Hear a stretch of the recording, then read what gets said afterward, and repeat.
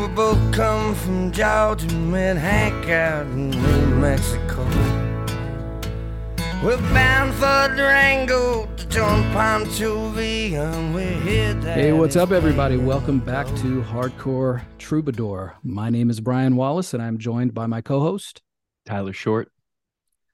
Great to be here with you, and another episode that I'm personally very excited to dig into, where we're going to be discussing Heartworn Highways, which is a documentary that we will talk about in depth in a little while. But before we do that, Tyler, how have you been, my friend?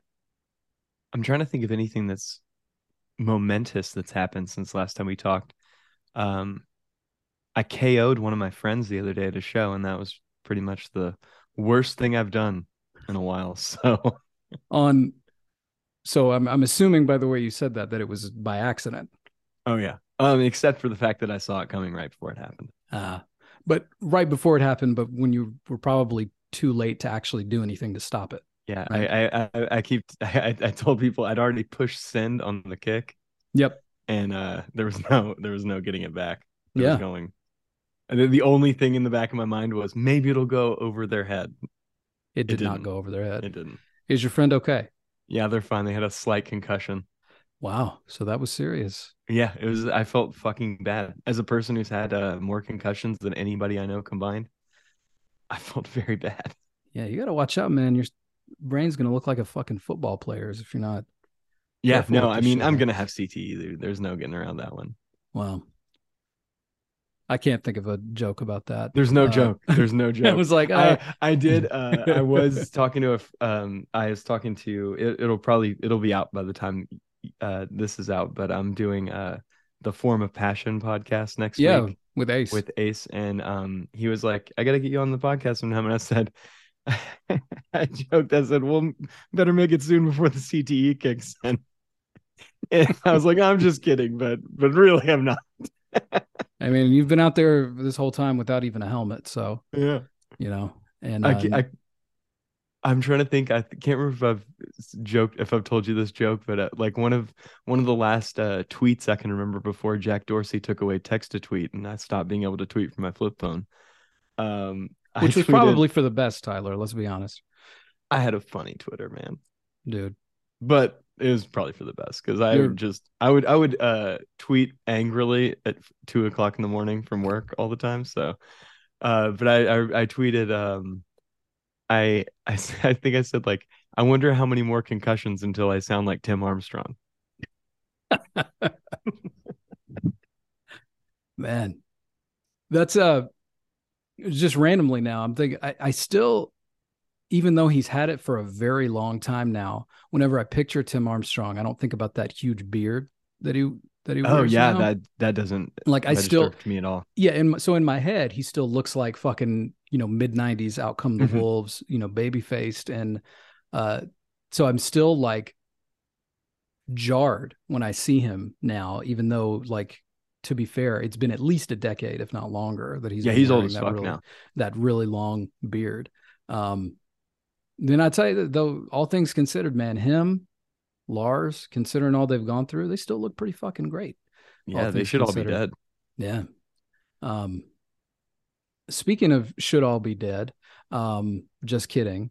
I was joking to my partner before we started tonight, thinking about the documentary, like how many of these amazing songwriters, have passed on, and some of them died way too young. Some of them it's more recently, but I'm like, and of course, though, fucking David Allan Coe will outlive everyone. Oh yes. Because I was just looking people up, like he was one of the few where I was like, is David Allan Coe still alive? Still alive. He is still alive, 83 years old, and still gigging, which I happened upon some less than stellar reviews, but he's still out there working one way or another. But yeah, man, I'm speaking of, by the time we record this, today is Mardi Gras, and I didn't have any damn king cake this year, which, depending on who you are as a listener and what part of the country or world you come from, might not mean a damn thing to you. But I had, made a little tradition for a while of getting or ordering one or getting something shipped up from down south every, Mardi Gras season. And this year, just with fucking everything, man, work, the baby, everything else, just totally slipped my mind. So anyway, if you, are observing Lent, I hope you're partying before then. And if anybody asks you what you're giving up for Lent, say the same thing I always give up: hope. But yeah, that's a little dark Southern ex-Catholic humor for everyone. I didn't realize it was Fat Tuesday till I got to work today, and all of the leftover king cake was up in the break room. I was about to say, I know Louisville with the fleur-de-lis everywhere has got to have some kind of Fat Tuesday tradition, whether or not really. It's not really. No, not really. Yeah, it's not huge in Memphis, except in like certain communities, and I feel like there was a lot of it just growing up Catholic, and to be very clear, meaning like culturally Catholic, like an Irish grandmother, who would, the type who, if you saw her tomorrow, would go around with ashes on her forehead all day. But it was if nothing else, it was a good excuse for a party and to get real sugared up before some people, deprive themselves of those types of things for the next 40 days. I don't deprive myself of anything other than the shit that I normally deprive myself from, which I don't want anyway. Right. So, it's a pretty good life then. But anyway, I wanted some fucking king cake. I'll get some next year. I'll live. It'll be okay. I'm sure there's still some in the break room. I can send it up to you. Yeah. And I'm sure it'll be in great condition by the time it arrives. If it's not stale already, and I'll choke to death on the plastic baby that's inside of it. Yeah, man. Fucking A. It's the other thing I'll say is shows and shit. I'm very stoked. We've talked about this band once before, High Vis from the UK. Great band who are very soon, later in the spring, going to come to the US to play some shows for the first time. Hell yeah. So they've since added another one, but the first New York show that they booked sold out in like minutes. And it was at St. Vitus too, which is a pretty small venue comparatively. And I got to give a shout out, maybe I'll find out later that there's somebody behind this that's less than savory, but Dice, which is an app that I guess a lot of venues in New York are like doing their ticket shit on right now. They run a waiting list basically, which is within a certain time period, if somebody buys a ticket and can't go, they can get a refund and it can go to somebody who's on the waiting list. They did that for LDB this year. Nice. And same company. So I put my name in the waiting list and was like, I'm just going to keep asking around, show's not for another month or so, see if I can get in or whatever, or get a hookup, or if not, I'll live, but I'd really like to go.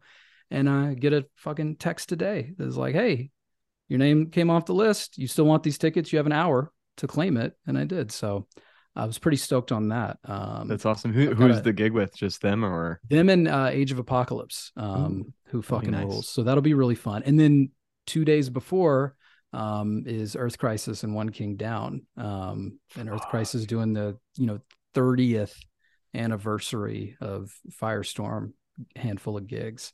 That's awesome. On there. So both of the same venue. Yeah. So for me, 2 gigs in a week doesn't happen too often anymore, but I'm very, very excited about that. Yeah, totally. Right. 15-minute drive each way. Poor me and the sacrifices I make for this. So yeah, very, very stoked on that. And if you haven't checked out High Vis, do it. And if you have them coming through your area this spring, definitely go to the gig. We're going to give them unless it's sold out, because a lot of them already are sold out. Chicago, it's sold out. I'm sure. Yeah. Doesn't surprise me at all, but that means I think those shows are going to be a whole hell of a lot of fun, packed and excited.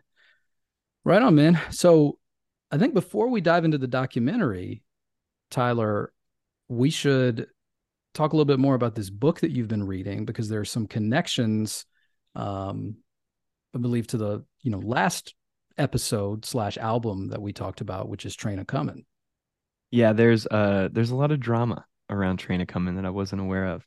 So Winter Harvest was the label that put out the CD, because as we talked about last time, this was the first Steve Earle record to come out not on vinyl. Um but he so apparently they edited the liner notes in the CD. Hmm. So, and it pissed Steve off Yeah. Do and you like know made him, I don't what they know, because edited? I don't know, because looking at the liner notes of the vinyl that I have is surely whatever they decided to, when that record was released in 2014 or whatever, Right. Steve had full surely, control. Yeah. yeah, surely things were corrected. Hmm. My dad, however, has a CD version of it, but from looking at the layout for that, looked pretty similar. So I'm Mm. very curious to know what exactly they edited that messed with him, that made him so mad. Hmm. But it basically sent him on this quest to start his own thing. Mm. And Jack Emerson, who was the guy who was essentially helping Steve out in Nashville all the way up until Guitar Town. And then Hmm. Steve said, "All right, I don't need you anymore. I'm Right. moving on to MCA," and kind of ditched Jack, who was kind of acting as a manager, sort of just facilitator for Steve's career. He, kicked him to the curb. But Jack also helped launch Jason and the Scorchers after Steve kicked him to the curb. There you Jason and the go. Scorchers coming back into the fold again. Always. But he somehow gets Jack Emerson back on his team, and they start this imprint label called E Squared. Mm. Emerson, Earl, E Squared. Funny. Brilliant. Brilliant. But yeah, so like Jack mortgaged his house and they used his credit card and they bought Train a Comin' Damn. from Winter Harvest to re-release it.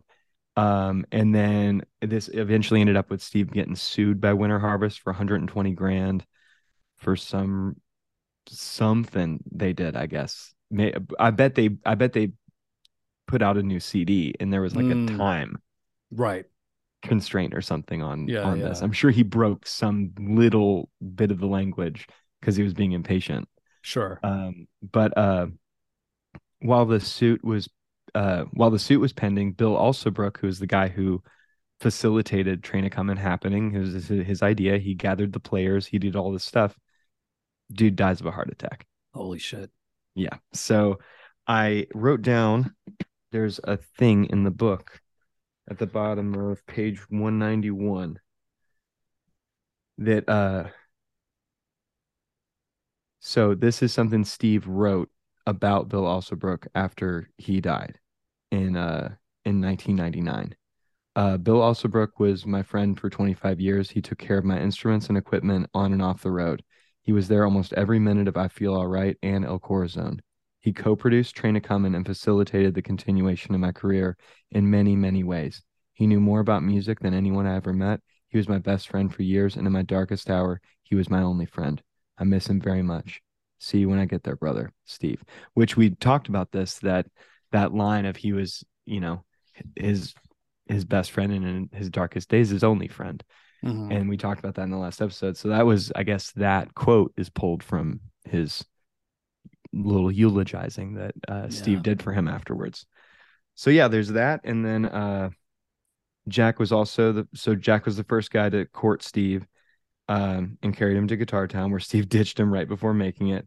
And apparently he died of a degenerative lung disease around this time as well. So Damn. everybody who kind of helped Steve out just kind of drops off. But I've got something about him on page 193 that so this is something somebody Brad Hunt, I think, is who this is credited to.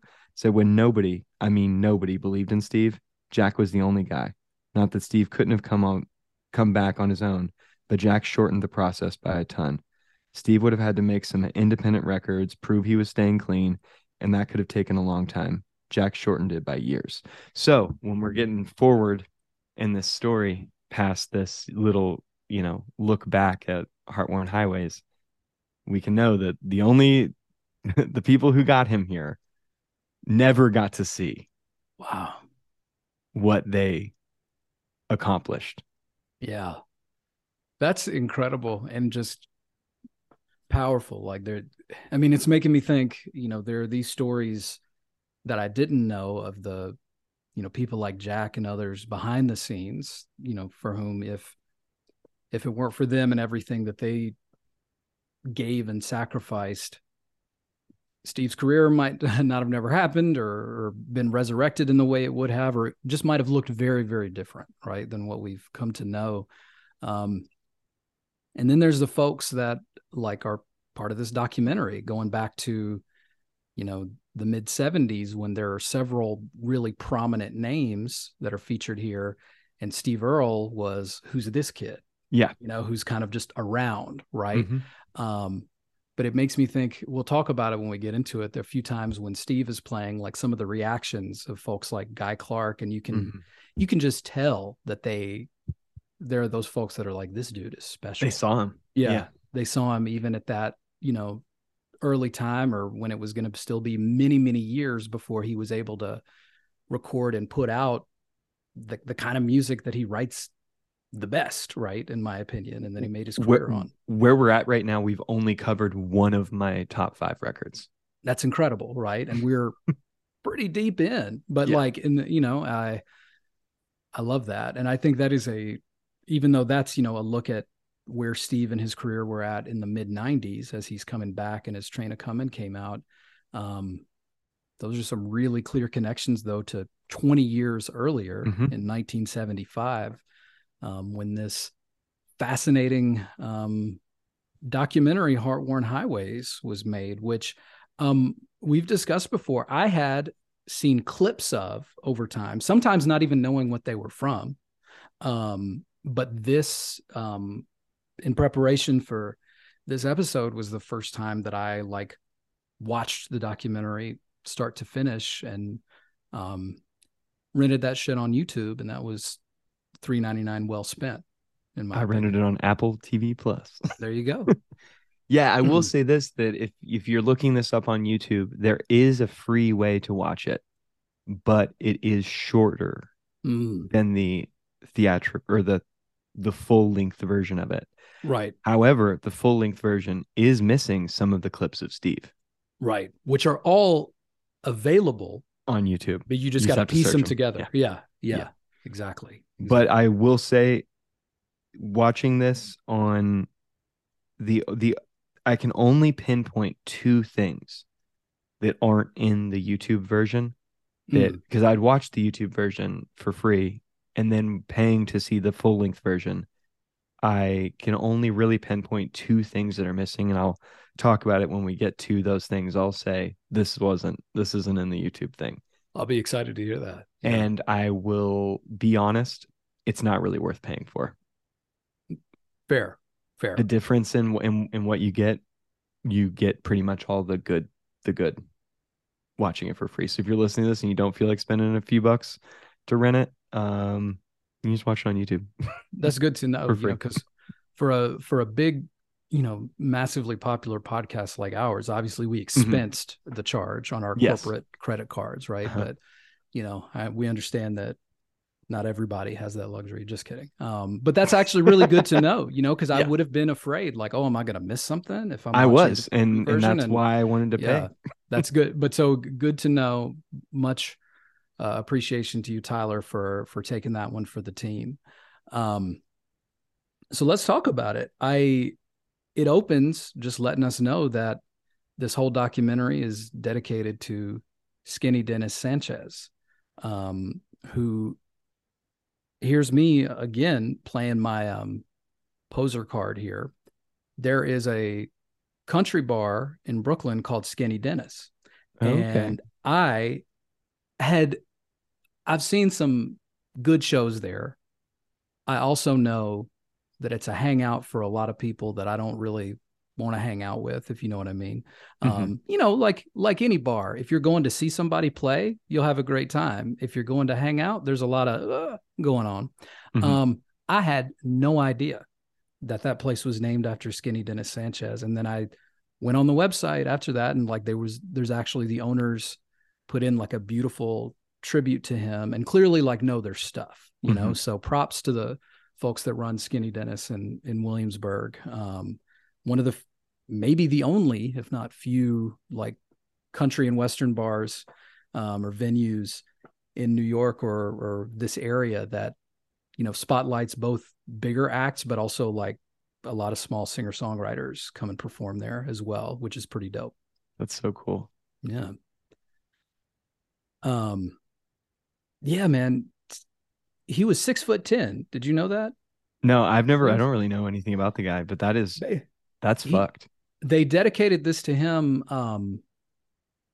because he had just passed away in 1975, which is, I cannot remember that he had a genetic disorder, which is why he was so like, he was 6'10" and weighed about 135 pounds. But it's not sustainable. No, for the period that Guy Clark was in LA, he was his bass player. Okay. And they became really good friends. And that's, in LA Freeway, which then is the opening song, there's a line basically about like, Dennis is pretty much the only thing I'll miss about this place, and Dennis passes away at some point, like early on there before the documentary was released. Damn, that's wild. I think the opening with LA Freeway is pretty rad. Oh, it's so good. It's a great way to open it. The line, if I could just get off this LA freeway without getting killed or caught. It's just so good. And then this like humanizing moment. I had trouble because Guy Clark, again, I'm building more familiarity with him, but it's all been listening, right? And as I was watching him, I was really struck by how much his mannerisms are just like one of my good friends from Memphis, Matt Ward. Really? And so I'm having my own like little, I mean, even down to the like, when he's a little drunk, he plays great. And then when he has a little bit too much, it goes the other way. But like to hear him play this song, in my opinion, pretty flawlessly and beautifully. And then at the end, he goes like a little loose. It's such a nice little touch, man. Yeah, no, there's two motherfuckers in this documentary that are infinitely cooler than everybody else. And one of them is Guy Clark. I completely agree. He's incredible. Just the shit is both his playing and then just the other shit he does throughout. The other thing I'll say is like, obviously at the time, they were just like, this is not how would you describe this? I love film, but I'm not a film guy, right? It's clearly was made with intention, but like, there's no narrator, right? Like, so it cuts from scene to scene. Like, that's the next thing I have written down. And I actually like, dude, I broke, if you've got this in a chronology, then I will jump around in my notes. But I basically used that intro and wrote down everybody's name in it. And then I would piece in the things about them because so much of it is sprinkled throughout the entire documentary. But I'm spoiled by modern documentaries and the structure and like the easier to follow and the intent that they have. Because literally the lack of explanation of who some of these, the lack of explanation of who some of these fools are is a little frustrating. I would straight up, there were a couple times, like with the next person they show, who's Larry John Wilson, I would watch and then listen to some of the lyrics to the song and then go look at the soundtrack. Yeah. Figure out who that it was what I was having to do too. Yeah. Yeah. That's how I figured out multiple times. Yeah. Yeah. I will say like, and that's why like I would advise if you want to watch this, you can just watch it for free on YouTube. You don't need to pay for it, because I think as a whole, it's a very cool piece of art, but it is not a very good documentary. I totally agree. Like the footage is outstanding, but it was like, it's a bunch of clips. It's a mess together. Yeah. Yeah. It's like a shuffled deck. But I mean, moving into Larry John Wilson, wasn't really familiar with this fella at all. This is the second coolest motherfucker in this whole thing. Dude, he's cool as shit. Oh my God. I can smell the fucking cigarettes when this dude talks. You know what I mean? I made Ashton watch that part. Yeah. Just to be like, isn't this guy just the coolest guy you've ever seen? And she hates country music. I mean, he's cool. His speaking voice, like, is so like that baritone that he speaks with. Incredible. Yeah. I mean, it reminds me again of like my stepdad. And there's so many scenes here that I think hit close to home because it's like, the decor, everything around is just so 70s. Mhm. And it's me realizing too that like, being at like uncle's houses or my grandmother's house, That they never changed their house. they in the never 70s. changed it. Yeah. I was like, it looked exactly like this in, into the 90s, if not longer. Uh-huh. And I can just, there's something, it's like funny how I am both totally repelled by the smell of cigarette smoke. And then there's also something like kind of fuzzy and nostalgic about seeing all these dudes, Oh yeah. just constantly smoking. But like, yeah, that simpler time, man. But like, yeah, cigarettes everywhere in the studio, wood paneling everywhere, both real wood and paneling. And I don't particularly love the song that. Dude, honestly, I do. It's one of my favorites in the whole Interesting. thing. What is the name of the river? It's The Hoopy River. Hoopy River Blues, or Hoopy River, yeah. Hoopy River, Bottomland, yeah. I mean, but his voice I is just, downloaded the record. I'm gonna get into it at some point fuck because yeah. I'm fucking game for this shit. My other favorite little moment though, and I'm saying this again as somebody who like didn't particularly love the song, when homeboy, who I think was playing bass earlier, is doing the harmonica part, Mhm. and Larry John Wilson is standing there with him, like the faces that he makes while Mhm. his dude is He's like producing. doing the yeah, man, like dude, but it's like the harmonica player is not paying any attention to him at all, and he's just doing his thing, and he's back there like like making these faces and like go up, yeah. It's just again, like these are the moments that it's like, yeah, worth watching the documentary just to see stuff like it's awesome, dude. When he gets like incensed by how loud the electric guitar is when it comes in, and it totally fucking throws him off. He just has to stop and be like, no, we gotta. That hurts. That hurts. Yeah. It was.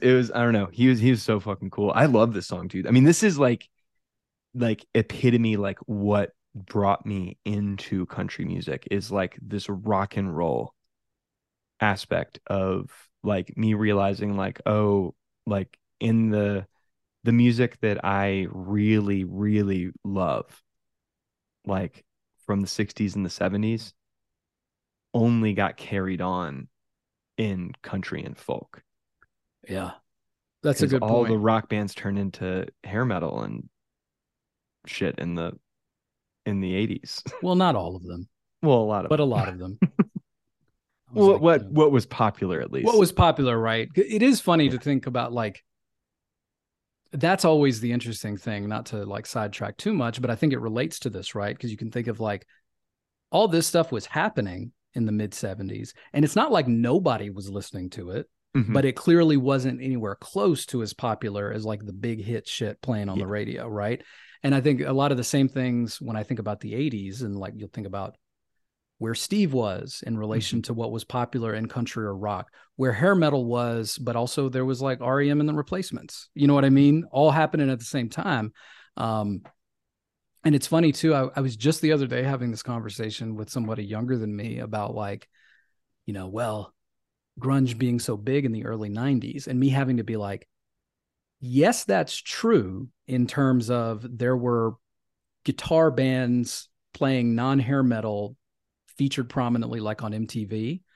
But I was like, I guarantee you, I remember this from being a kid watching. I heard fucking, CNC Music Factory and Marky Mark 10 times for every time that I heard Smells Like Teen Spirit. So let's not like totally rewrite history here in terms of pop music, Nirvana wasn't the Beatles. Right. Nirvana had a seat at the table, but they did not own the table, by any means. But it's just so cool though, because Larry John Wilson, again, both of us mentioned, like, for people like us, if it hadn't been for this documentary, lost to time. That was not a person I was familiar with, and this gave us such an introduction to somebody who's just a badass and a great singer-songwriter as well.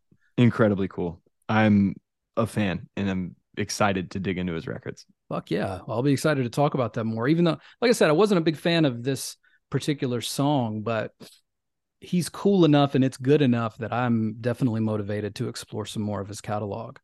And then we cut away to Mr. David Allan Coe driving his own tour bus down the highway, which I remember wondering if he always did that. That's literally the first thing I wrote down. Or if he just did it because he knew he was being filmed, right? That's the first thing I wrote down. Dude, amazing. I wrote, so curious how accurate him driving his own bus is, or if it was a bit for the doc. Right. Like he clearly enjoyed talking on the CB radio and like impressing all the other truckers about like, we played Dallas last night. It was crazy, man. There's 8,000 people who play with Willie Nelson. Yeah. But there's David Allan Coe on his way to play Tennessee State Prison, and just in his element. In his element, in a way, yeah. That I mean, I'll have more to say about him a little later, but like, especially when we get to the scenes later where he's actually playing that gig. But it's a funny thing because stylistically the cut from everybody else in denim and flannel and just kind of doing whatever to this dude with earrings and rhinestones and like all dressed up, driving his own bus, like tooting his own horn literally and figuratively. And on a stretch of I-40 eastbound between Memphis and Nashville that I've probably driven, 1,000 times. Yeah. So it's like just funny too, to like look at that footage from 1975 and go like, I know exactly where he is. He's probably got about 45 minutes to go, like those kind of things. So, but yeah, it is, like you said, it jumps around, right? We go from in the studio with Larry John Wilson to David Allan Coe driving the tour bus to two old men in a bar, basically, which I found out through a little research is the long defunct Wigwam Tavern in Nashville. And one of the men talking is the proprietor, Mac McGowan. But they have a fucking hilarious conversation that involves, in my opinion, some of the funniest lines in the entire doc right here. Not gonna lie, I couldn't understand what one of them was really talking about, even though he sounds just like my grandpa. I was about to say Mac McGowan sounds like my Uncle Max, rest in peace. And I think that's the only way I could translate the particular, like, Tennessee holler hick of his accent. But the funny thing is, it's two dudes in 1975 complaining that country now is too modern and snobbish. Yeah. Right. And then the dude, Mac McGowan, who is, a little bit of a boomhauer, like in terms of like difficulty to understand, is trying to say that he thinks Johnny Cash's career is done. Yeah. Johnny Cash done shot his wad. Yeah. Is what he says. These dudes just have the worst takes, but they're also like, there's something very endearing about them at the same time, even as they're just, spouting the most insane nonsense. Yeah. I mean, you listening to them talk, it's like, oh, I know these guys. Totally. I know a bunch of these guys. Dude, did you peep the jar of like nasty ass hot dogs floating in brine? No, thank you. There? Awful. Yeah, man.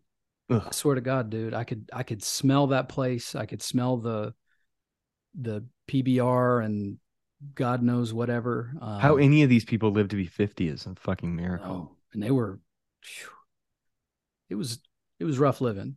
For sure. But that is just such a funny damn thing to think about. Like, same as it ever was, right? Everything was always better when you were younger. Yep. And it just again and again and again for eternity. And I just have sworn as I age, and I think for the most part, I've done a pretty good job on it, that I'm not going to be one of those motherfuckers that, talks shit on what's going on now just because it's different, because like, and frankly, I think being still actively involved in hardcore helps with that a lot. Oh, absolutely. Having to kowtow to a younger generation all the time, otherwise you seem dusty as fuck, is important.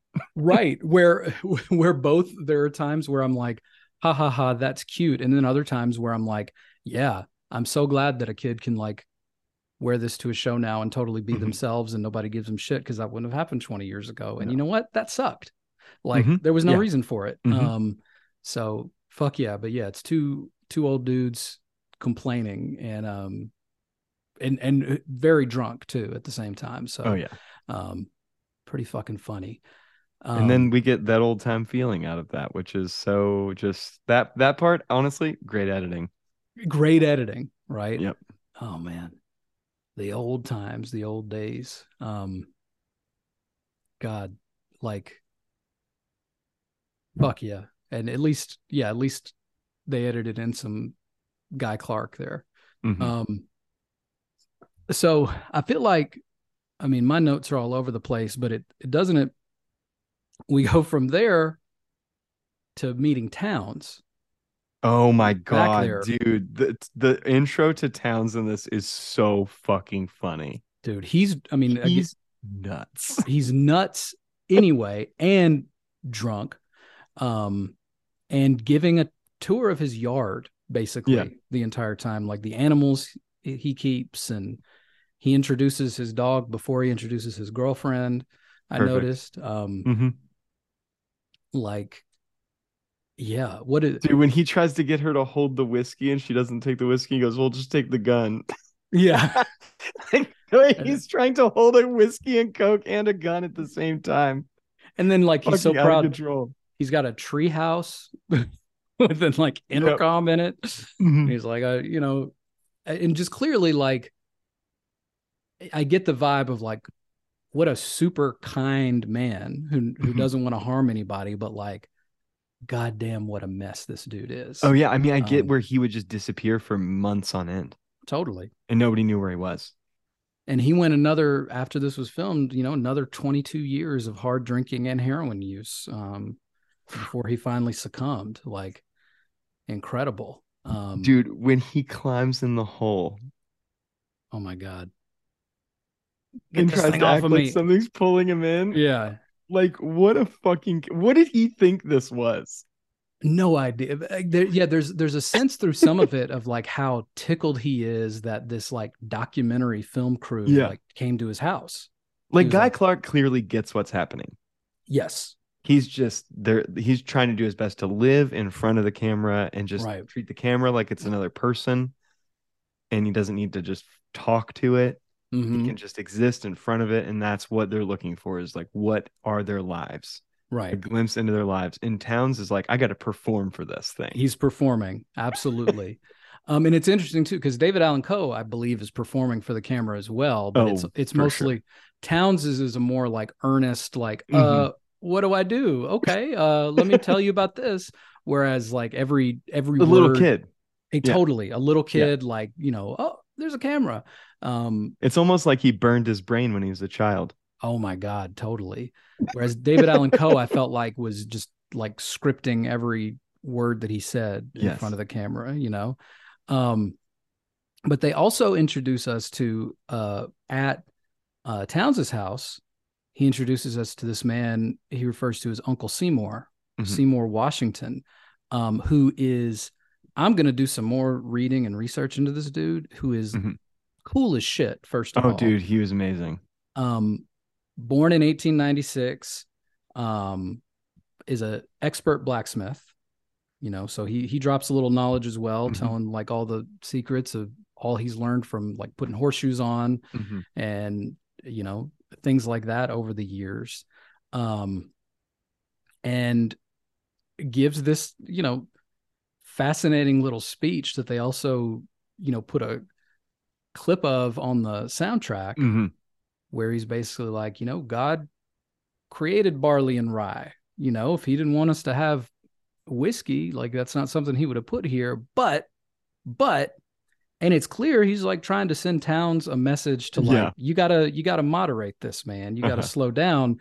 And Townes is very quick to give it right back to him and talk like, about man, I've had to carry you home. Exactly. So, but yeah, no. Speaking temperance and in the presence of Townes Van Zandt is pretty fucking hilarious. But it's yeah, no, amazing. dude, his story was inspirational as fuck, dude. The way he just talked about his craft and whatnot was so cool. It was so cool, and it was so goddamn. Their relationship was so genuine. Mm-hmm. You know what I mean? You could tell that he was like they took care of each other as neighbors. You could tell, because it goes from them kind of like jokingly, like, throwing little barbs at each other about drinking, to then when Townes does Waiting Around to Die, honestly, one of the most profound scenes in the movie, Uncle Seymour starts to tear up while he's doing the song, which was just like, goddamn. There's so much, man. Beautiful, and there's so much there just thinking about what that man has lived through, because at this point, he was born in 1896. He was almost 80 at that point in 1975. And you could just tell, Townes being this, white kid, young enough to be his grandson or even great grandson. He can see what a damn talent he is. And I've got to imagine this could just be projection, but that there was something there too about like, I'm trying to get you to drink less, man, because you've got something really special here and I don't want you to fuck it up, Yeah, no, for sure. It definitely, you could feel that care in that shot. Dude, also the shots of Townes' fingers, like the cinematography in the documentary is pretty fucking great. Yes, I agree. Like it's very well shot. Very well shot. Hardcore Connection, as always. Do you think Riley was thinking about the song when he named Waiting Around to Die, the song on Nightmare Logic that Power Trip put out? Lyrically, it has very different content, but it's the exact same title. And I'd never thought about that until watching this documentary. Yeah, no, me neither, honestly. Yeah. I don't have any evidence of that at all, but it made me curious. Because what I knew of Riley and my many friends who were very close to him, he had very eclectic taste. Would not surprise me at all to find out he was a Townes Van Zandt incredibly fan. Texas thing to do. Totally right, Texas. Wouldn't surprise me at all to find out he was into Townes Van Zandt. So if anybody listening knows that, it's a Waiting Around to Die, killer track off of Nightmare Logic by Power Trip, and who knows, maybe it was a nod. Makes sense. This song, yeah, it would make sense to me. Totally, not that far out. Can I tell you a couple things about David Allan Coe? Is that where we're going next? That's where I'm going next. Do you want to talk about something else before then? No, is that where we go next in the doc? We don't go all the way to the prison stuff, but they have him. I still sing that. I still sing the old songs. Yeah, I hate this song. I hate this song. I hate the song. David Allan Coe is from Akron, Ohio, and moved to the South at the age of 28. Not as a kid. You understand? Like,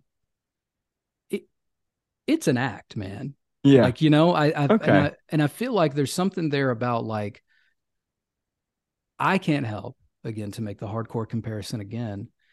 He's fucking John Joseph of outlaw country, in that two things are true. One, he's lived through some rough shit in his life. Like, he truly was. He was institutionalized as a child, like thrown out by his parents. He dealt with some. He is talented. He's super talented. Dealt with some rough shit that really happened. Two, he lies like every other sentence that he speaks. Yeah. Both of those things are true. And who knows, maybe some of that was a survival, fucking mechanism that he learned at some point, in and out of jails and other institutions as a kid. But like, it was wild to like dig in a little bit more on him. And like, as somebody where it's like, I knew and appreciated some of the hits, right? You know, If That Ain't Country, or just like, he's got a great voice. That's always been undeniable. I also knew that he put out all those like underground, basic, like racist songs over the years that like, he also doesn't stand by those at all anymore. He doesn't. them. And there's his drummer is a black man who is actually the either son or grandson of Clarence Gatemouth Brown, a famous blues musician. I read way too much about him, but so I can.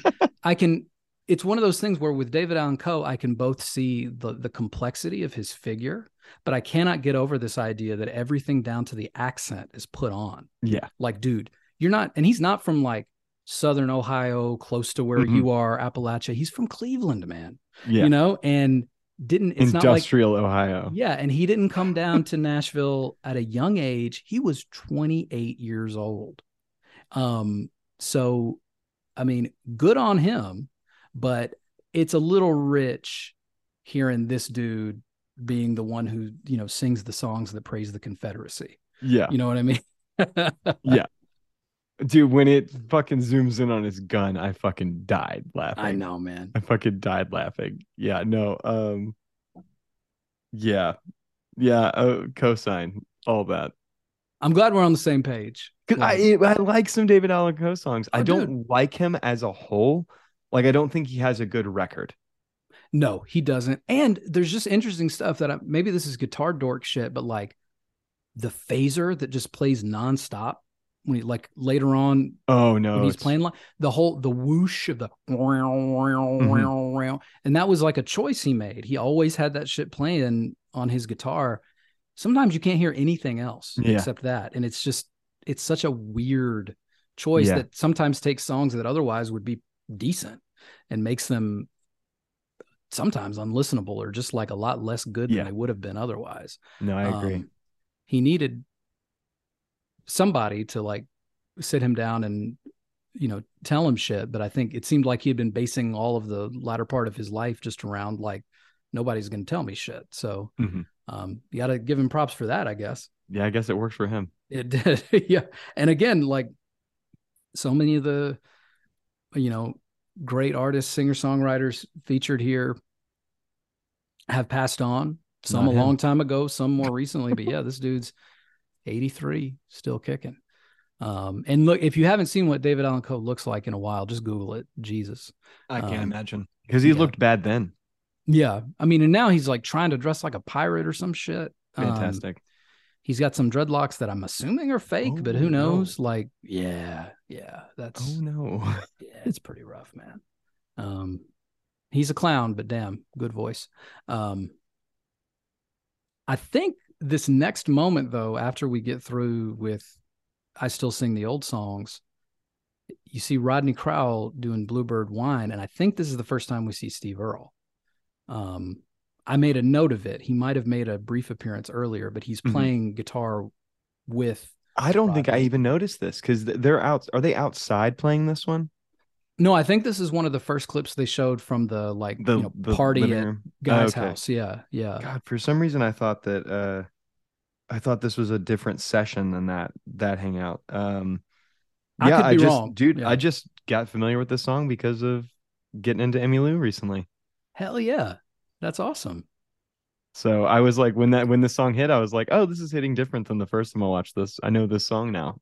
That's awesome. And is Rodney Crowell someone that you knew before? Not really. Yeah, me neither. I didn't at all. And I haven't explored much. I've got one of his albums downloaded on my iPod to dig into at some point. Yeah, because again, after this, I dig what I hear. Right, this small sample size here is really cool. But yeah, I believe this is from the same hangout at Guy Clark's house, which was Christmas Eve, 1975. Is where that's amazing. Footage was. Yeah. Again, just little shit that I put together from. I didn't realize it was Christmas Eve, which makes sense for something later. Exactly. And then I liked the road footage during this one too. Yes. I liked how that was cut in there. I thought that was cool. It was so cool. Because they've got road footage here, and then they've got road footage when Steve Young does Alabama Highway, which I think again is from the same session. But again, like stylistically, sometimes they show the person singing for pretty much the entire time, and other times they put in the song and put other footage, I guess, that the crew gathered while they were filming. Driving all over the place. Right. Yeah. Which looked really, really cool. We talked earlier about Guy Clark, being one of the two coolest motherfuckers in this entire documentary, which I agree with. Man, I love the scene of him working on the guitar. I made Ashton watch that too. Oh yeah. Why'd you make her watch it? Because she's like arts and crafty doing shit for movies and stuff. So I was like, I feel like you'll appreciate watching this man just like master his craft.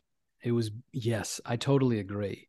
Um, he approached it with both a casualness but also an attention to detail that I really loved. The way that he talked about, like, have I worked on this guitar before? Yeah, like, because this is how I do it. This is how I fix this. Yeah. And so cool. Made him tell him the story of like, okay, you got this in Austin. Yeah, I know that guy. Okay, maybe I did work on this guitar before, right? And down to like, cutting the bone for the bridge and the nut and just so cool. Right? Like, here are the parts where, measurements and precision matters.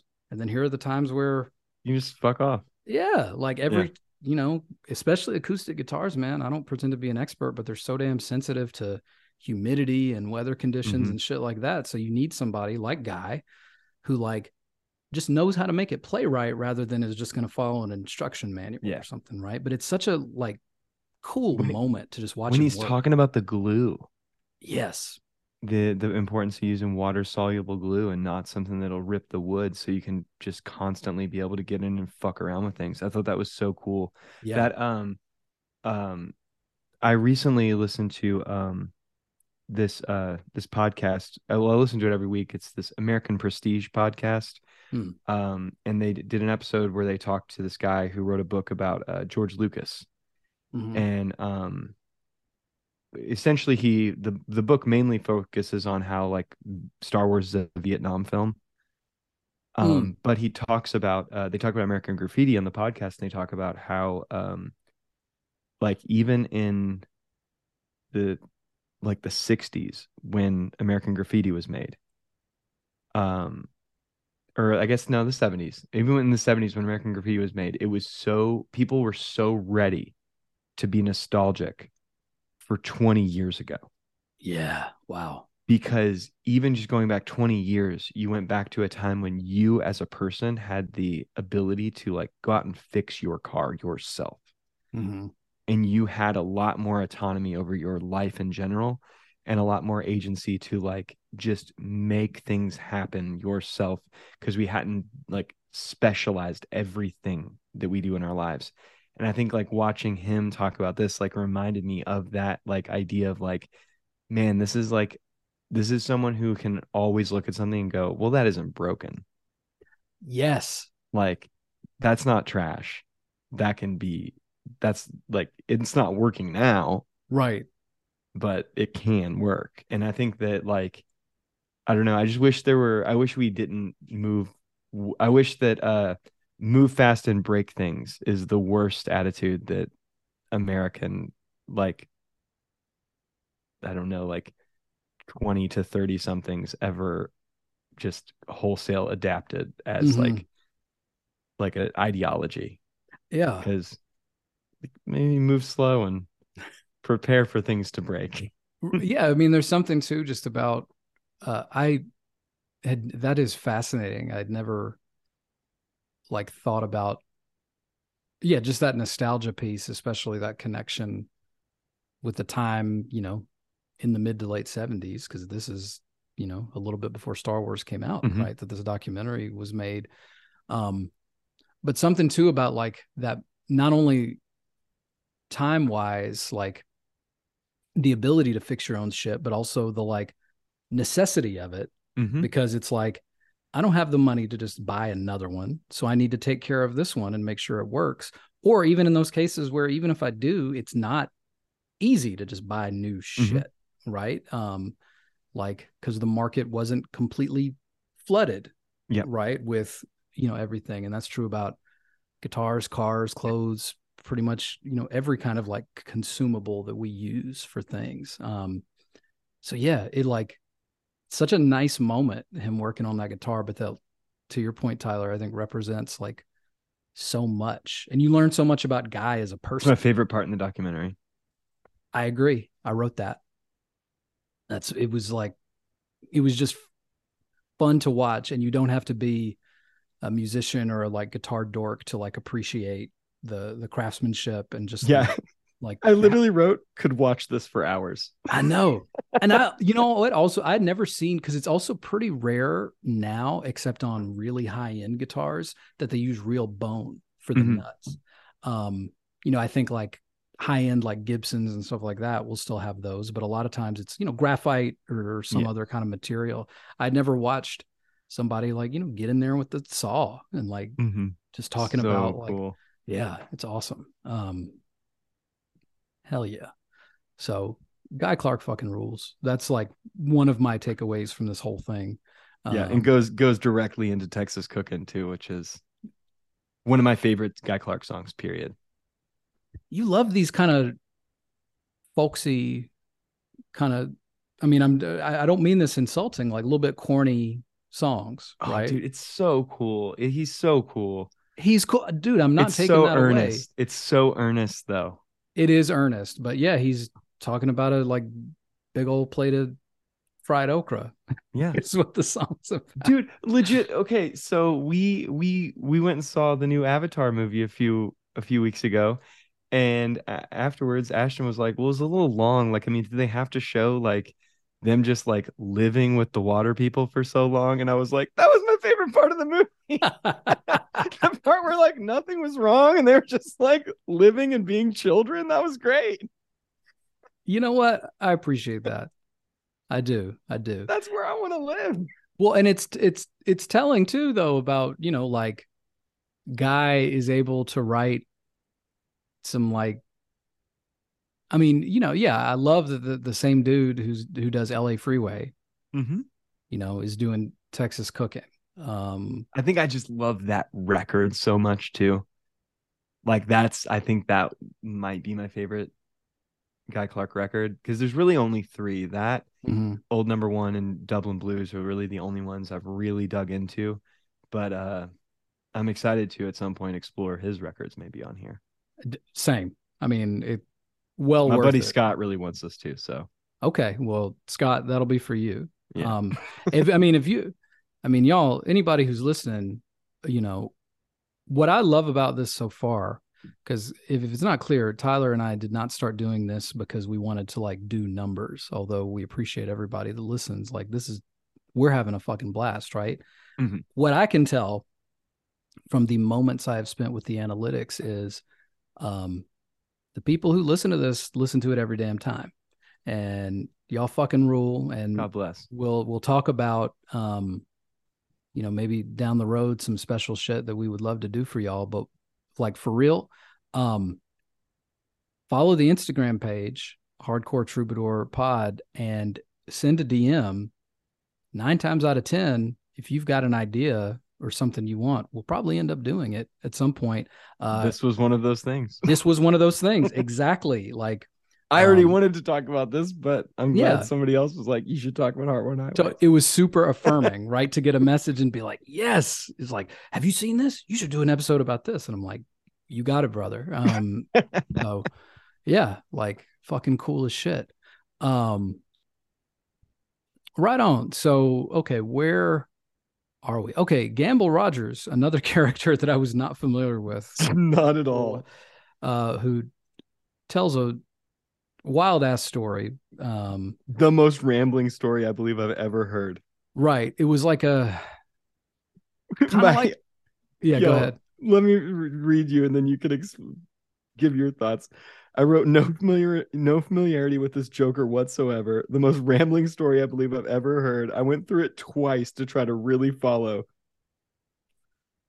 Yeah, it's like a here's my take. It's like Tom Waits, but less cool. You know what I mean? Like one of those, some of those Tom Waits songs where it's just like there's something going on in the background and he's, telling a story about a like one-armed man on shore leave or something like that, which I fucking love. But I'm not going to pretend like it's all like coherent, right? Either.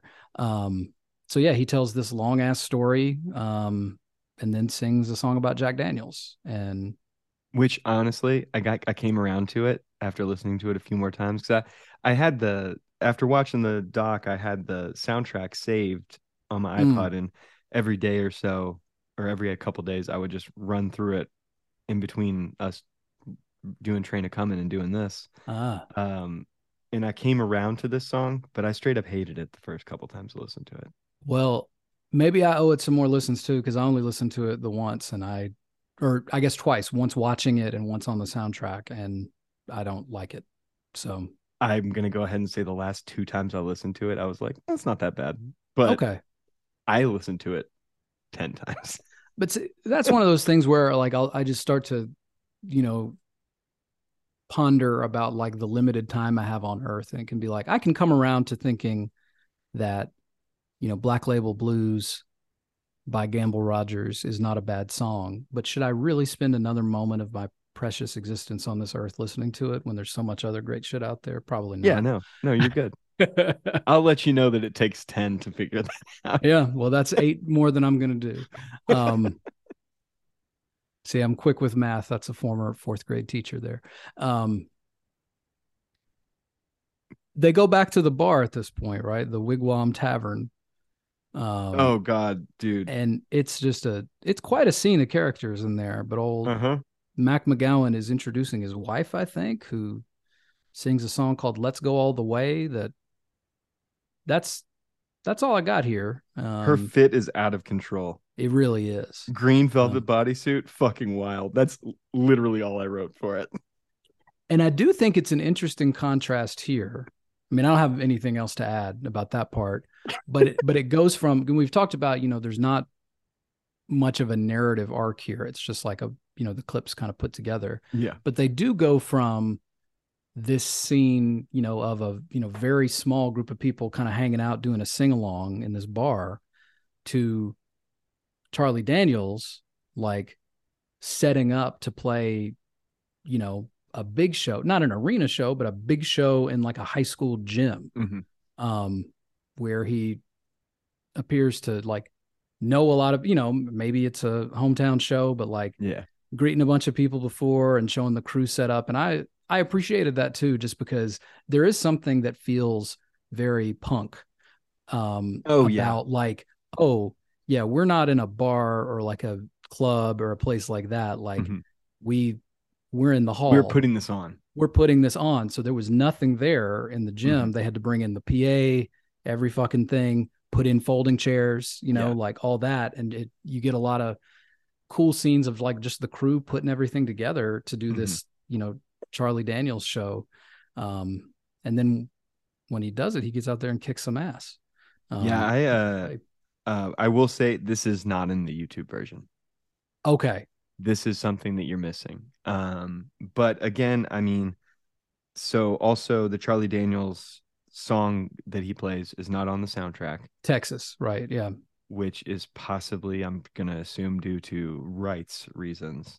Probably. Because Charlie Daniels is the biggest thing on here. I would say probably, yeah. I would think. Yeah, nobody here ever had a hit as big as Devil Goes Down to Georgia, or Devil Went Down to Georgia, right? Yeah. Yeah, that's true. I will say, though, I have complicated feelings about Charlie Daniels. Well, he turned into a real asshole the last few years of his life, from what I recall. He was a frequent Fox News guest and that kind of thing. And I mean, but even in like the 80s, he seemed pretty gung ho for Reagan and shit. And but wrote some damn good fucking country western rock and roll songs. Yeah, so can't really argue with him there. Yeah, I don't know much about him, frankly, other than some of the hits and then kind of the caricature. Because I remember at the time, like during the Obama years, he became a Fox News fixture where just, the subtext of all of it was, I am angry that a black man is the president. Even though there were a million legitimate criticisms of Barack Obama, that was basically what they had. And it was just so funny because they would like, in the same breath, when a musician or an actor or an athlete would say something, be like, I stick to music, stick to sports or whatever. Coming up next, Charlie Daniels is going to give his take on, I'm like, yeah, what makes this old dumbass like qualified to weigh in on this, but hey, he agrees with you, so you're going to feature him, right? Of course. And that's, so I just kind of like wrote him off like, yeah, that tracks. This is kind of who he became. And he died not too long ago in 2020.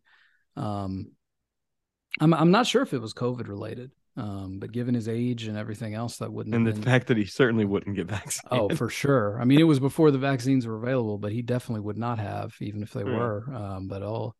So just a few years ago, Charlie died. But I think you're probably right then. Like, I hadn't thought about it, but that's probably why the song's not on the soundtrack.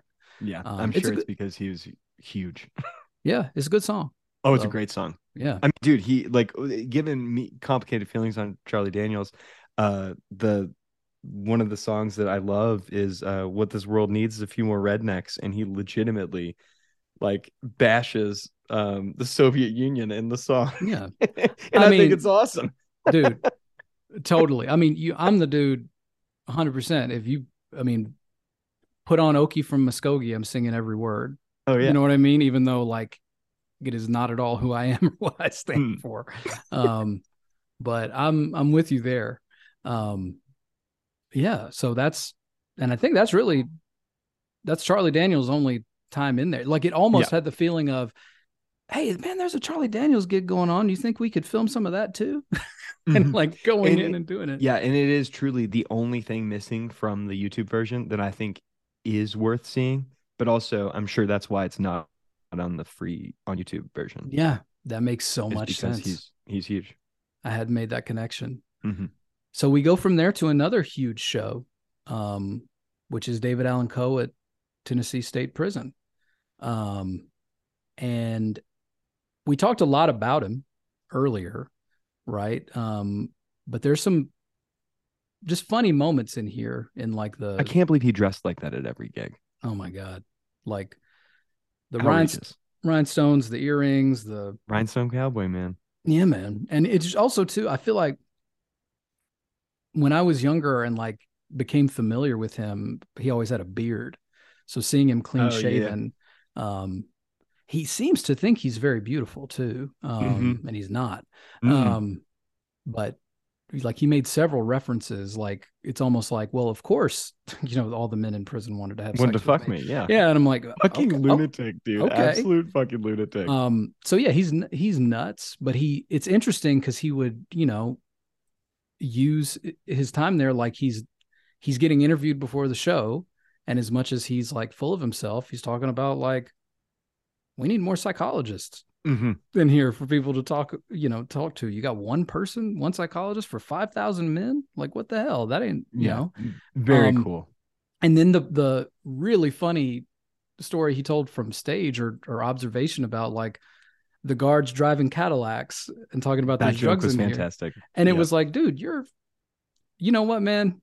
Again, as much as like you are a clown and full of shit in a lot of ways, respect, because he was up there pissing the guards off. Yes. But knowing his audience, and he had them eating out of the palm of his hand, which was fucking awesome.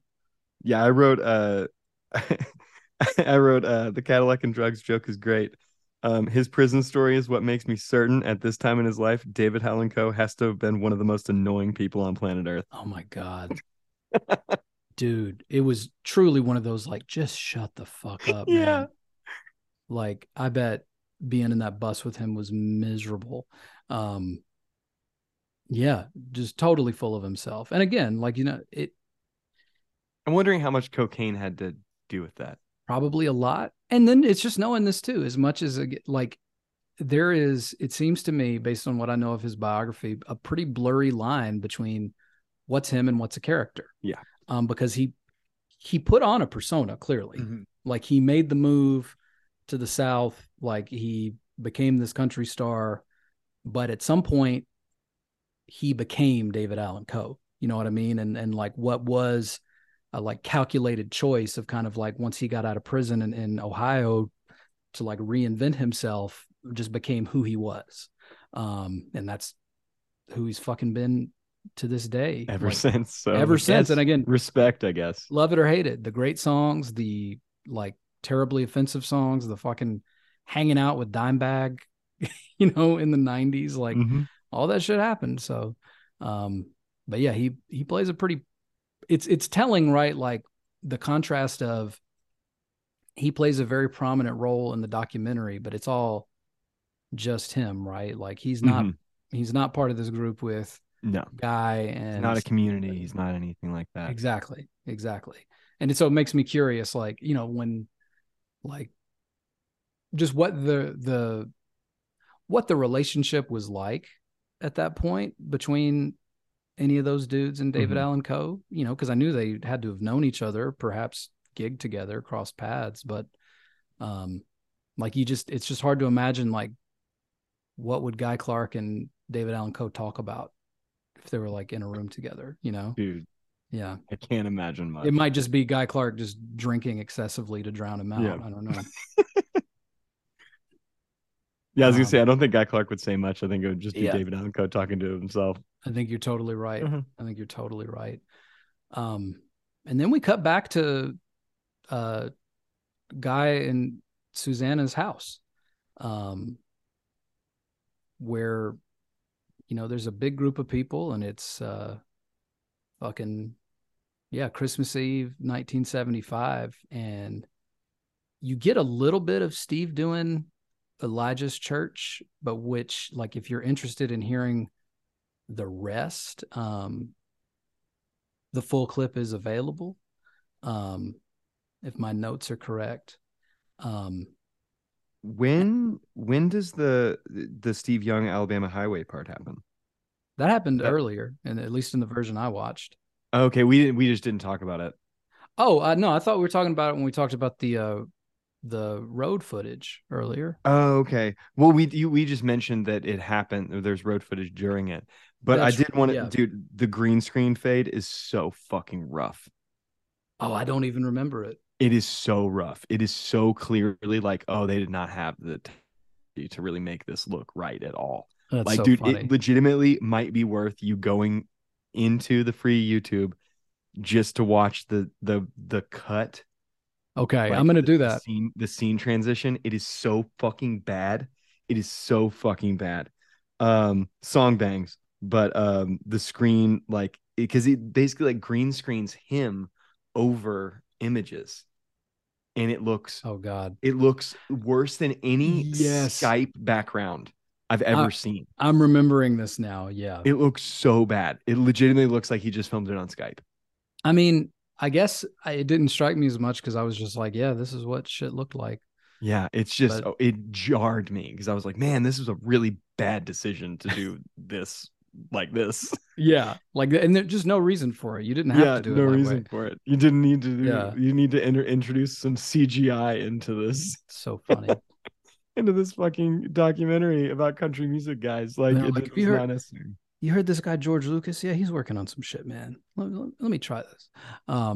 Because so are we basically at the end of it right now? Because the Barefoot Jerry thing. Oh, the yeah, instrumental thing. The instrumental, yeah. I had to just figure out that this was Barefoot Jerry. I didn't know till I think in the credits at the end, is where they first say who that is. Yeah, it's just, again, with no commentary because there's no narration or anything, just this studio footage of Barefoot Jerry kicking ass. I don't think this was in the YouTube version either. That's not in the free version either. Yeah, I don't think so. I don't remember watching the YouTube version and having a moment where I felt like I was confused and on drugs. Yeah, because they don't say who it is. Nobody there talks. It's just them playing. It's so disorienting. The instrumental, too. Yeah. It's so disorienting because they're all lit with different colors and it's just crazy music. It was the 70s, man. It's crazy music. I don't understand. It legitimately not for me. Oh, it was terrible. There's like a weird guitar solo and like, yeah, it was. I think that's probably why there's no notes from me on it, because it was just weird and kind of forgettable. I had so many notes about it because I was just like, I'm so jarred right now. I mean, what do you know who Barefoot Jerry is? Were they just no? And I'm never going to find out. I don't care. I feel like slightly traumatized by this. I mean, it did feel like some. It was like some pseudo psychedelic kind of stuff. Yeah, it was like trippy music. It was fucking very weird. I just like they opened for the Grateful Dead or something, right? Yeah. Yeah. No. I just wanted to make sure we touched on the green screen and how jarring that was, because I wanted to let people know, like, if you're interested in watching this, you're not gonna like it all. Oh yeah, I mean, you said it so well earlier, Tyler. Like as a documentary, it sucks. Like if somebody turned this in like as a film student, it'd be like, so you got some great footage here. What are you trying to communicate? What are you trying to say? Yeah. And that's not what this is. This is No. a collection of Snapshots that are some of them incredible. And that's why it's worth a watch. But like, yeah, as a coherent piece of media, it falls quite short.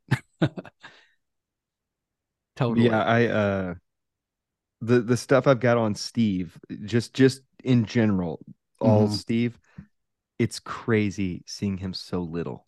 Oh my God. Yeah. Like he's so young. But dude, again, I mean, Larry John Wilson and Guy Clark, Steve Earle, the third coolest motherfucker in this thing. Totally. He's And so cool. There's some special little moments as well. Again, some of which didn't make it into the documentary, but are available in extra clips where you see how highly some of the other folks think of Steve, even though The way he's Guy unknown. points to him when he starts playing Mercenary Song, where you can clearly see that like they're just rolling tape. And Steve starts to play Mercenary Song, and Guy like gets the camera's attention and like points like, right, get this. And Guy's trying to like get him to play. Like at one point he goes like, you got any new ones? You want like, he's like, you got to get more of this kid. And after he finishes Mercenary Song, you hear him like say to Susanna, boy, that's a good one.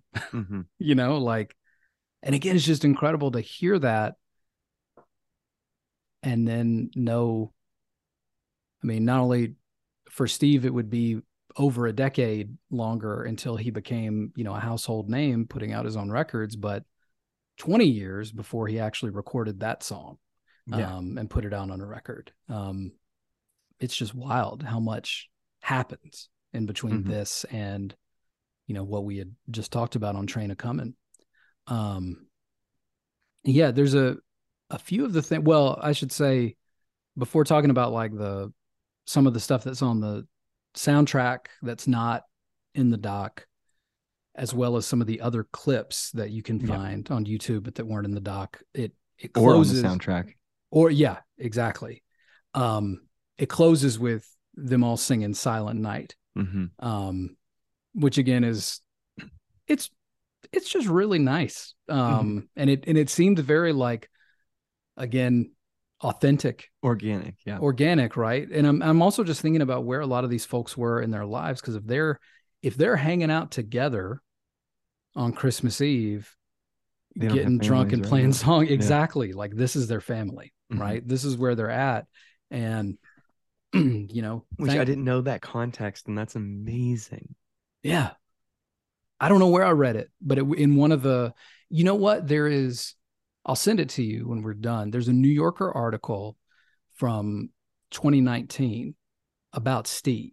And it's about, I think it's about the Guy record had just come out at that point. And so they mention Heartworn Highways because it's Steve talking about Guy Clark. But he has a funny line in the interview where he says like, well, I knew I had to get this Guy record done because I had done Townes. And if I got over to the other side before I had made this Guy record, he would give me shit for all of eternity for that. That's awesome. Which is so good, right? But in that article, when they talk about Heartworn Highways, that's where they mention that it's like you see Steve playing at Guy Clark's house on Christmas Eve, 1975. So, yeah, that was their family. That's who they were spending the holiday with. That's fucking beautiful. Yeah. Yeah, some other great stuff here. What else do we got? Elijah's Church. Elijah's Church. You say I've got I don't have these things written down. I've just got them kind of in order of like the Steve tracks and then the other people's tracks afterwards. Yep. So there's are either extra clips or on the soundtrack. Yeah, and worth seeking out. Yes, for sure. Because I did notice you get a little bit of Elijah's Church on the show, but on the soundtrack you get the whole thing. Yes. And then Townes doing Pancho and Lefty is on the soundtrack, but not in the doc at all, if I remember correctly. Mm-hmm. Which is weird. Which is weird, especially because that's such a big song. Yeah, would you say that's the biggest song? Yeah, that's his biggest song, right? Yeah, that's what I thought, for sure. And then what else is on the soundtrack that wasn't in the doc? I don't know. You just want to go through these songs and talk about what we got on them rather than list them, and let's do that. Away some, because I got a feeling on one of them. Okay, let's talk about that. Yeah, let me pull up the track list here. So let's talk Elijah's Church, because this is canon, right? This has got to be, if you're a Steve Earle fan, this needs to be a song you're familiar with. If you've never reached outside of any of his live albums or studio albums, this is one that you should know. I honestly am obsessed with this song right now. It's incredible. I agree. I've heard about this song because it's about his great grandpa, and like we talked about him before on another podcast. Like he is the one who moved him out to Texas. Yep. Elijah's Church, he built it with his bare hands. And I think we addressed this when we talked about him before, but that church, he let any denomination come and worship there. Even a Jewish congregation would come there and worship, because he felt like a house of worship is for anybody to do with it however they feel they need to worship. So I thought that was incredible. Which was and is a rare attitude. Yeah, especially then. Right. And it's also special here, not just because of the song, but in the context of the documentary. I think you mentioned this before, but just to reiterate, Guy, I think, asked Steve to do the song. Yeah. He says, would you do Elijah's Church? He was like, I want. He kind of shakes his head too, oh. Yeah. Because there's something about. It's going to put him in a place to do it. Totally. But Guy was like, the world needs to hear this. We've got a film crew here. Do this song, right?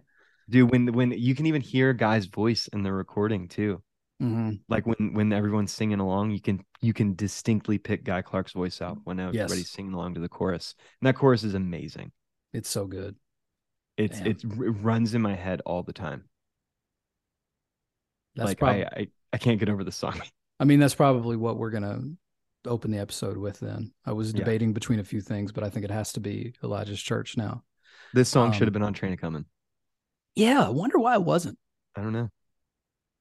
Huh. I mean, the way he shakes his head, it puts him in a place to play. Maybe he just wasn't cool with facing that. Maybe again, but I feel like he's got a lot of songs like that. Yeah, you'd think. Do you know if this ever makes it into his set lists? I don't know. Yeah, I'd want to check it, because I'd honestly heard about this song, but I'd never heard it before we did this exercise. Yeah, it's Scott, who I was mentioned earlier. This is his favorite Steve Earle song. It's incredible. I'm thinking about now there are other artists where it's the thing, that's somebody's favorite song, or that's one of the canon or something like that, but that's not anywhere else except this one place you can get it, right? Taking Back Sunday, the Ballad of Sal Villanueva or whatever. That's my favorite Taking Back Sunday song. It's not on any record. That's not on any record. Yeah. It's a bonus track. Or I was thinking about how for so many years, the not as a bonus track or whatever, but I feel like when streaming services were first out, you could get all the blacklisted LPs and EPs, but Eye for an Eye wasn't. Oh yeah, anywhere. Nowhere USA still isn't. Yeah. Even though being the song, right? Yeah. People notorious for the live performance. They had to stop playing it because people were fighting too much. That's right.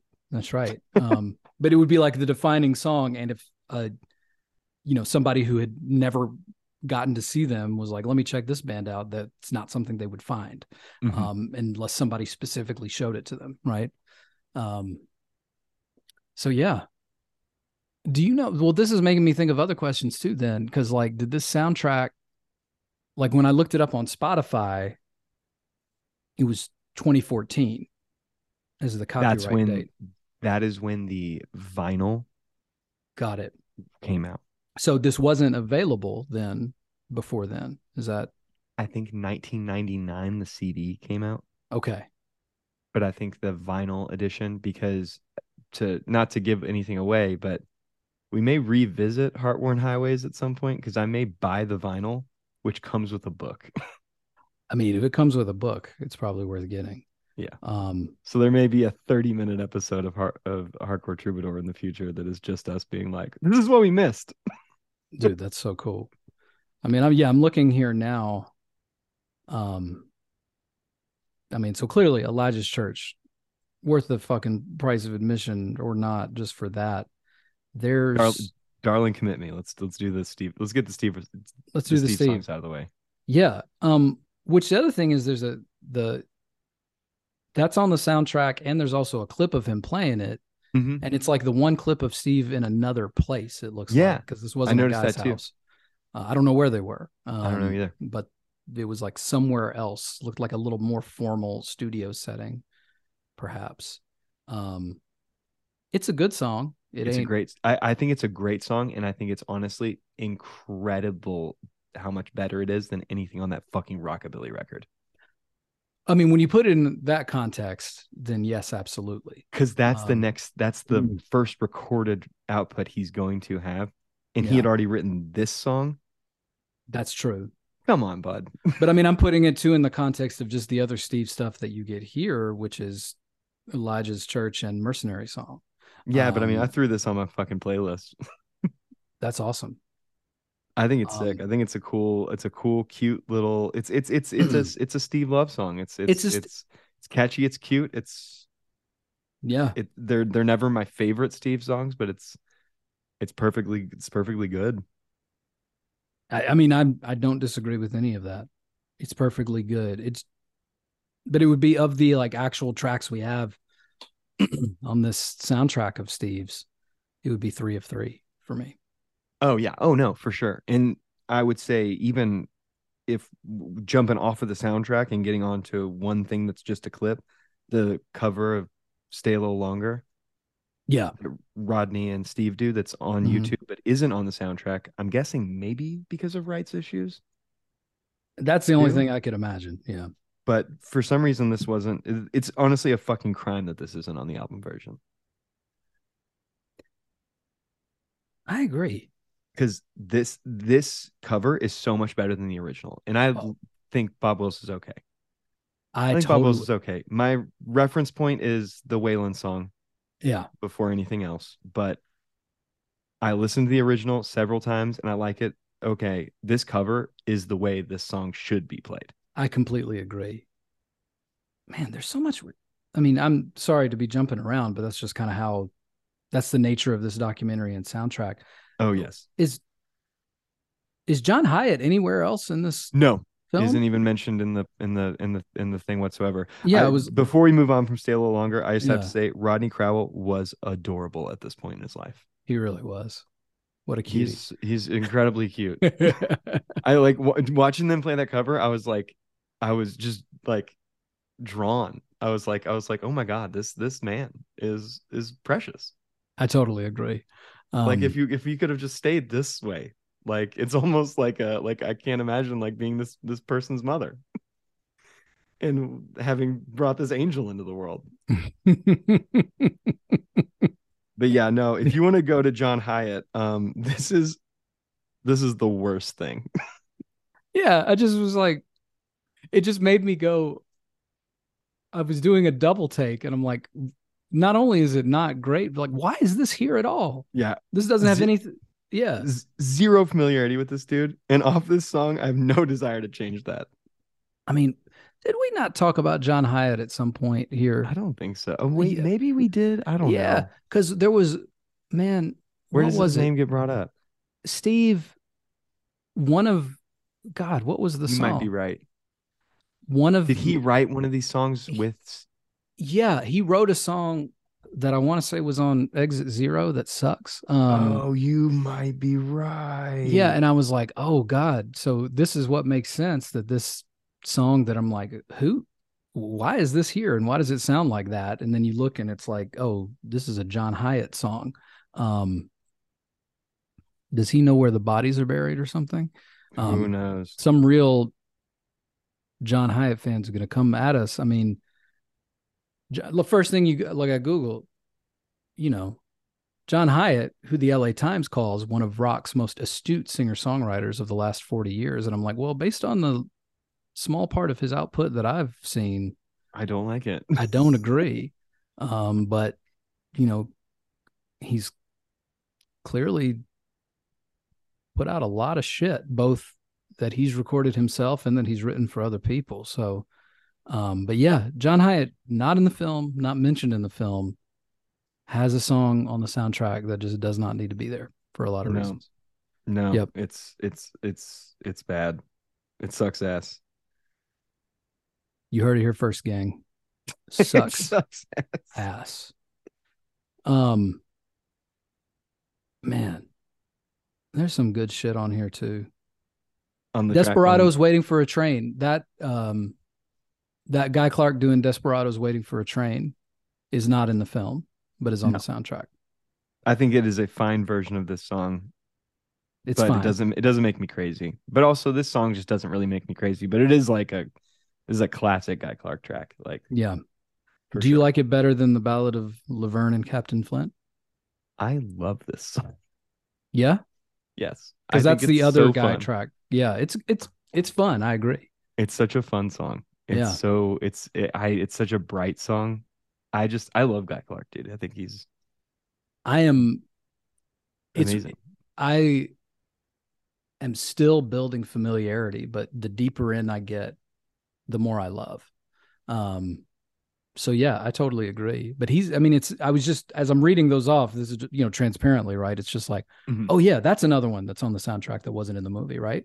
And I will say, like, the record, like, I think that song's on Texas Cookin', if I'm correct right now. And I have never really fallen in love with it until, it's on Texas Cookin', and now I know when I'm listening to that record, I'm going to be looking forward to that song coming up. Oh, and this version of it is what turned you on to that. It brought me in. Yeah. Fuck yeah. Sometimes that happens. I've seen that's happened before. I wish I could think of an example, but like, you're reminding me of times where it'll be like, there'll be a song, by a band that I'm like, kind of about on the record. And then I hear them do it live. And then I come back to the record and I'm like, I love it so much more. This song. Right. Yeah. Yeah. I'm sure if I sat down with it, I could think of some examples, but that's happened multiple times in my life where there was a track that might've been either just kind of meh or maybe even a skipper. And then I'd hear him do it live and I'd be like, wait, I know. Oh, damn. And then have just a whole newfound appreciation for it when I went back to listen to the record. So that's fucking awesome. Yo, speaking of, so the version of Pancho and Lefty, one of the things comparing from hearing it in one way and hearing it in another way, I don't think Townes ever plays the song the same. Yeah, I don't think so either. Because he's got so many different like times recording songs on different records, and I think he plays every single one of his songs differently every time he plays it. I think that's probably just, frankly, one of the reasons why it's been hard for me to really get into Townes. The stuff that I love, and I certainly see why for Steve Earle and so many people, he is one of like the quintessential, like influential singer-songwriters. But I think hearing you say that and me being like, yeah, I think that's why maybe a lot of songs don't stick with me as much, because it'll be like there's several different even studio recordings of this one song. Of my favorite Townes songs is there's a couple versions of it, and my favorite Townes song, there's a couple versions of it, and only one of them is my favorite. Interesting. But like, yeah, you got to think about like how much dedication and like listening time it takes to realize like what you love the most, right? Yeah. I mean, and my intro to Townes is 100% Steve Earle, not just as a fan, but like the Townes record. You know what I mean? Like, no, I feel like that's also got to be playing a role in it for me, is that I think for most of those songs, Steve's version is the version you're first one I heard. Steve's version of one Townes song is my intro to that Townes song, and I like it so much better than the Townes version. Yeah, like I feel like that happens quite a few times. And I'll be interested as we get a little further in Steve's discography, into the era where he's doing these like tribute records. That like I've found that to be true for a lot of things when I've gone back and like listened to the original, or at least the original singer. I mean, clearly we have a pro Steve Earle bias, but there's a reason why, like, it's even when watching this documentary, like when you first like kind of hear his voice, I had like a, there it is kind of moment, you know what I mean? Like, yeah, it's so distinctive. Yeah. And I mean, I fucking love it. Well, on the subject of covers, we got one song left, and it's the Hank cover that Steve Young does on the soundtrack. Yeah. Almost couldn't recognize this song because it's played so differently. It's played so differently. It's cool. Yeah. But it took me a couple listens to be like, oh, okay, I can hear. Oh yeah, this is Hank Williams. I can hear that this is that, because I knew the song title. I was like, oh, it's the Hank cover, and then I played it, and I was like, is it? Yeah. Because I think in my head you just kind of expect it to be faster. I mean, and what already isn't a super fast song the way that Hank Williams originally did it, but yeah, it's definitely his own interpretation of it. It's cool. It's not one of my favorite things though on the soundtrack, considering all the other like killer material that's here. What is your favorite thing on the soundtrack? I mean, it's gotta either be. So I'll do Steve category and not Steve. Okay. It was all things considered. Is it Elijah's Church? It's Elijah's Church. Yeah. All things considered, and it's the best song on it. I totally agree. And then I think otherwise, it's probably. I got a toss up between LA Freeway and Waiting Around to Die. Mine's a Hoopy River. Damn, dude. Really? Yeah. It fucking jams, dude. It rocks. Dude, the fucking Hoopy River, man. Dude, it's so sick. All the instruments sound so good. The fucking I'm going to Georgia in a month and a half. It's far away from Atlanta though. Yeah, okay. It's in South. I looked it up. Of course you did. Because he references that it's really like, because they're making some joke, right? They're like, everybody's heard of it, right? And it's like, it's probably more like a creek. Like you can have to jump over, right? But it's in like far South Georgia, like close to the Florida state line, which is where your boy's from. Larry John Wilson. I was about to call him John Larry, and I'm glad I corrected myself. Larry John Wilson. Put some respect on that name. Fuck yeah, man. I cannot believe that's your favorite song on the soundtrack. It fucking rips, dude. I mean, I wanted to be like, hell yeah, what a good end to the episode. Now I'm just like, really? Well, no, it's my favorite non-Steve song. Non-Steve song, okay. But you like that better than LA Freeway? Yeah. LA Highway? God damn it. The next song would be the Ballad of Laverne, and that would be my next favorite.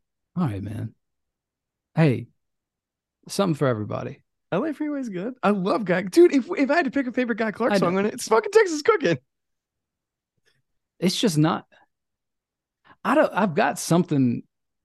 Those kind of songs, man. My life is so depressing. I just my everyday is so depressing, dude. I just want to listen to a song about good food, or a river you can jump across, or just people living their lives. Not if only I can escape this death spiral of fucking pavement. It's like, no, I live that. Well, I'm just thinking like, this is not. You don't write these kind of songs. But should you? Maybe that's your next move. Listen, man.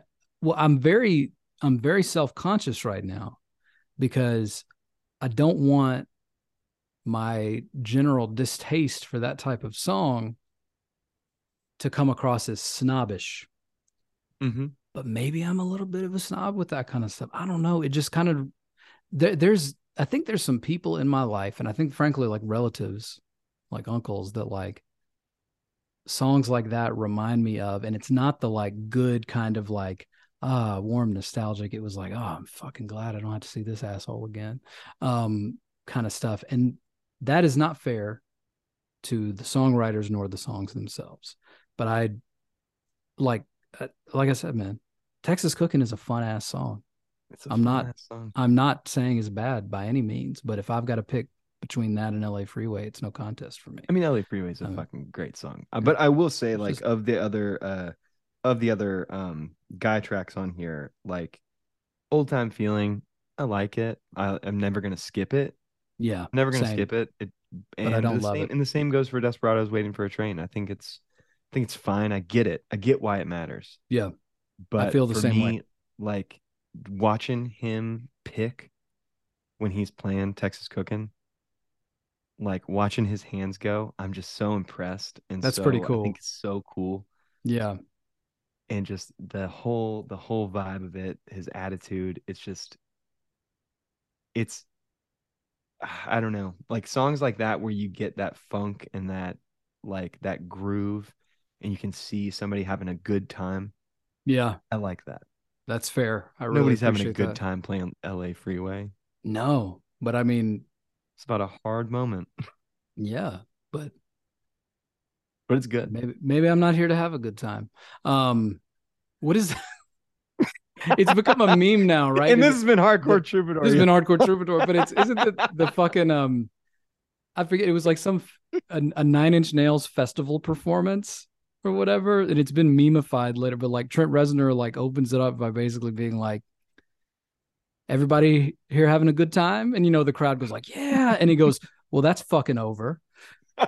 We're here to have a miserable time. And he like starts playing. Sick. Yeah, I know. And he like knew his audience too, because it wasn't like, like a Nine Inch Nails headliner. He was at some like big fucking festival where there's people there just like partying. Like that's so cool. Fuck yeah, man. But that's the beauty of this, man, is like, goddamn, the same motherfuckers that can write this shit that breaks your heart, rips it out on the floor, like, like has you staring into the void, can write some shit that's like, that makes you be like, damn, life ain't bad. Yeah, barbecue's cool. Barbecue's fucking cool, man. That I'm not going to dispute that at all. I've been vegetarian / vegan for the better part of 20 years, and I still have very strong opinions about barbecue, being a son of the South, so respect. I got to respect that completely. Dude, always fun to do this, but this has been an especially fun episode. So yeah, if you don't know Heartworn Highways, not only is there's some cool shit in there, but I think the other thing, plug we could put in is through both the, documentary that you can watch for free and the soundtrack, you can get introduced to a lot of artists that you might not have been as familiar with, especially if you're somebody that like Steve Earle is your reason for listening to this podcast. Well, this could be a really nice introduction to Guy Clark, Townes, and some other folks that we didn't know about. Absolutely. So it's a great jumping off point for several people, and watch it for free. And it definitely has one canonical Steve Earle song that everybody should know. And if you ask me, two. Yeah, you know what? Very fair. And you Darling, commit me rips. Hey man, it does. Your opinion is worth listening to. And especially when it comes to Steve, and especially Tyler, I just admire your dedication to listening to like multiple versions of certain songs to figure out which one is the best, because I'm finding myself often not having the patience. But man, that is a true appreciation for what's here. And I think I spend a lot of time alone, my friend. Hey man, I love how every explanation of stuff is coming from like, I have depression, everything sucks. And I'm like, oh, right. Oh, cool. I'm never alone anymore. Yeah. Which I used to really value, but my, you know, I don't know, the little munchkin that accompanies me at all times is starting to form his own musical tastes, and that's been both like so fucking awesome and then sometimes annoying too, right? Because he's also like, when he likes something I like, it's like there's no better feeling in the world when he wants to listen to what he wants versus what I want to listen to. We don't yet have the ability to like take turns and like switch off tracks. He's getting what he wants or he'll scream. At least Baby Shark's not in the zeitgeist anymore. My brother, it still is. No. There's 1,000 spin-offs of it though. There's like Baby Shark Despacito. There's I'm gonna kill myself. I mean, yeah, it's not one of his most favorite things, thankfully, but you can, if there's ever a time where it's like, all right, I need to occupy you for 5 minutes, and you look up Baby Shark, it'll be like there's an expanded Baby Shark universe. If you are still listening at this point, why have you not cut off the podcast? I'm depressed. You know who has some fucking tracks though? Cocomelon. Anyway, folks, if this has been Hardcore Troubadour, and we appreciate the podcast where we exclusively talk about Baby Shark and the Baby Shark extended universe. Dude, there's a turtle comes by sometimes. I don't know. Oh my God. Wild. And how the sharks are like the victims in all of this. They've really turned the whole this is gonna have to be a separate episode. Because I'm exposed to all this, but I don't get to talk to anybody about it. But you know, my wife and I try to talk about like important shit and not, well, who's that fucking guy? Why is the grandpa always baking clams? All right. We appreciate y'all. And oh my God. Keep fucking listening to good shit and be kind to one another. This is Hardcore Troubadour. Absolutely.